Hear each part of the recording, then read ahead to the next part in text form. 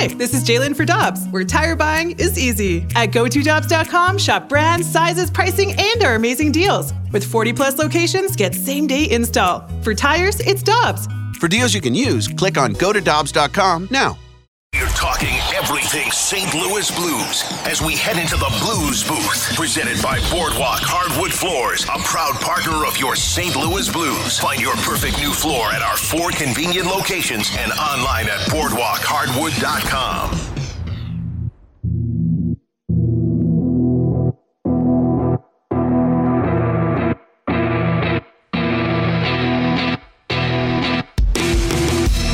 A 6:30 game tonight. It's an ESPN national game, and it'll also be heard here on 101 ESPN. Pregame at 5:30 as the Red Wings come to town. They do so without David Perron, who's been suspended for 6 games by the National Hockey League. We head to the celebrity line right now, and our friend, the TV voice of the Blues on Bally Sports, John Kelly, joins us. Good morning, sir. How you doing?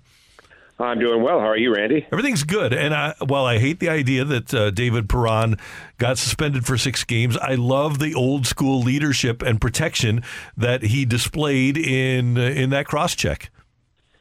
Yeah, if folks aren't aware, Dylan Larkin, one of their top players, their captain, got knocked down and was literally laying face down on the ice unconscious, and Perron cross-checked Artem Zub right in the face. And you know, I think he should have been suspended, but I think 6 games is really excessive.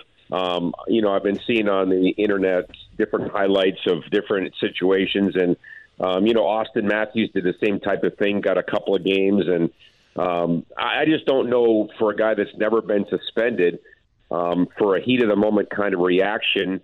And the player didn't get hurt, Randy. As a matter of fact, Zoop didn't miss a shift.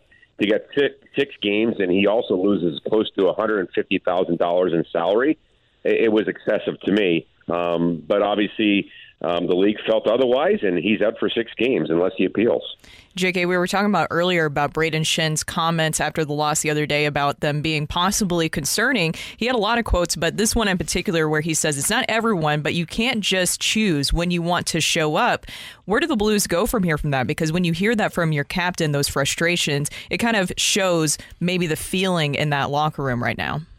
Well, Brooke, I'm happy he said it because he's right. And, you know, the Blues can't pick and choose when they want to play hard. I mean, you know, it's easy to play hard against the top teams, right? But the Blues now have lost to San Jose, Columbus, and Chicago, and you're not going to win every game, and I get that. But it doesn't mean you can't play hard and be ready to play. As a matter of fact, in those 3 games, the San Jose, Columbus, Chicago games, the Blues have been outscored combined 5-1 in the first periods. So you're behind the 8 ball, and I don't care what team it is. If you fall behind by 2 or 3 goals, it's really, really hard to win. So I guess what he's saying is they're not, you know, coming prepared to play, and Coach Berube echoed the same comments after the game. So I think it's good that when you're one of your top players and your captain comes out and says that publicly, it probably is a wake-up call for the team. Hopefully it is, and we'll find out tonight. JK, when you're looking at this team, and obviously there's every night you're kind of trying to figure out which team is going to show up, is it a fair question to ask the highest-paid players to be at that level, be the best players on the team, but also play with that effort and energy every single night? Because if the best players or the highest-paid players aren't doing it, then why would the lowest-paid players do it? Yeah, well, that's not what he's saying. He didn't say that the highest paid. No. I'm I'm saying it's anyone, but I'm just saying as a team, when the best players on a team are performing at a level, then that trickles down for the entire team to kind of follow suit.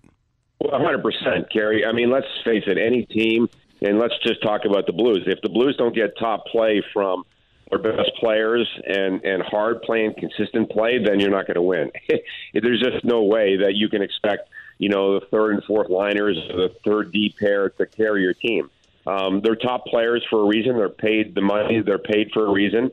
And it's true on any team. Your leaders have got to lead. And I think the Blues have had good play from their top players for the most part. I just think that, you know, we're talking here about inconsistent play. And as you said, you know, the Blues, until this 3-game losing streak, they had alternated wins and losses for 8 games in a row. They did that the first 7 games of the season, win, loss, et cetera. So I don't know. I've never seen a team this inconsistent. I really haven't. And why it is, I don't know. It's really puzzling. But again, as you said, if your top players aren't playing their best, then it's really hard to win. John Kelly with us on 101 ESPN. And JK, you were doing Avalanche games with the great rivalry between Colorado and Detroit. Obviously, the Blackhawks and Red Wings had their rivalry. The Blues had their rivalry with the Red Wings. We thought it was a rivalry. I don't think they did in Detroit as much. And I understand what the league had to do in moving Detroit to the Eastern Conference, but it is a bummer that those three sensational rivalries that Detroit had in the West have dissipated because we only see that team a couple of times a year. Yeah, it was. And I think the Blues rivalry with Detroit was really good. I mean, they didn't have the brawls like Colorado and Detroit did. But, back in the 90s, you look at the teams in the West, obviously it's Colorado and Detroit, but also St. Louis and Dallas had great teams. Dallas won the Cup in 99. And St. Louis had a team that could have won the Cup. So it was really hard to come out of the Western Conference back in the 90s when you had those four teams. But keep in mind, Randy, the Red Wings did lobby to go to the Eastern Conference because so many of their games were played at night. When they play on the East Coast, their games start at 10 or 10:30. So, for their audience and their fans, it was really tough, and they lobbied to go to the Eastern Conference, and that's why they were there right now. I miss punch a Red Wing fan in the face day, though. It was just it was a good it was always a great promotion. You're right. I miss it as well. JK, do you expect any more call-ups coming up soon for the Blues? It depends on what happens to Vrana. I mean, obviously, it looks like he's on his way out. His agent admitted yesterday that the Blues were going to put him on waivers. And then something happened. Obviously, apparently, I don't know, but you would assume that some teams called Doug Armstrong about that, and maybe they're trying to work out a deal. But I don't know. I've not been around obviously in the last couple of days, so I would think they'll go with 23, but let's see what happens with Vrana here today or tomorrow.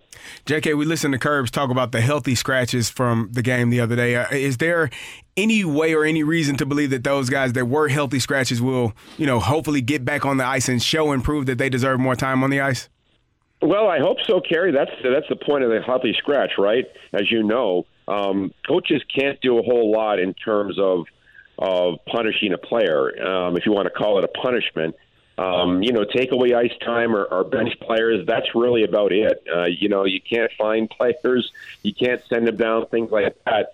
Players like Vrana and now even Sammy Blais here and Alexandrov, who didn't play the other night, they've just got to realize that you've got to play harder and play better.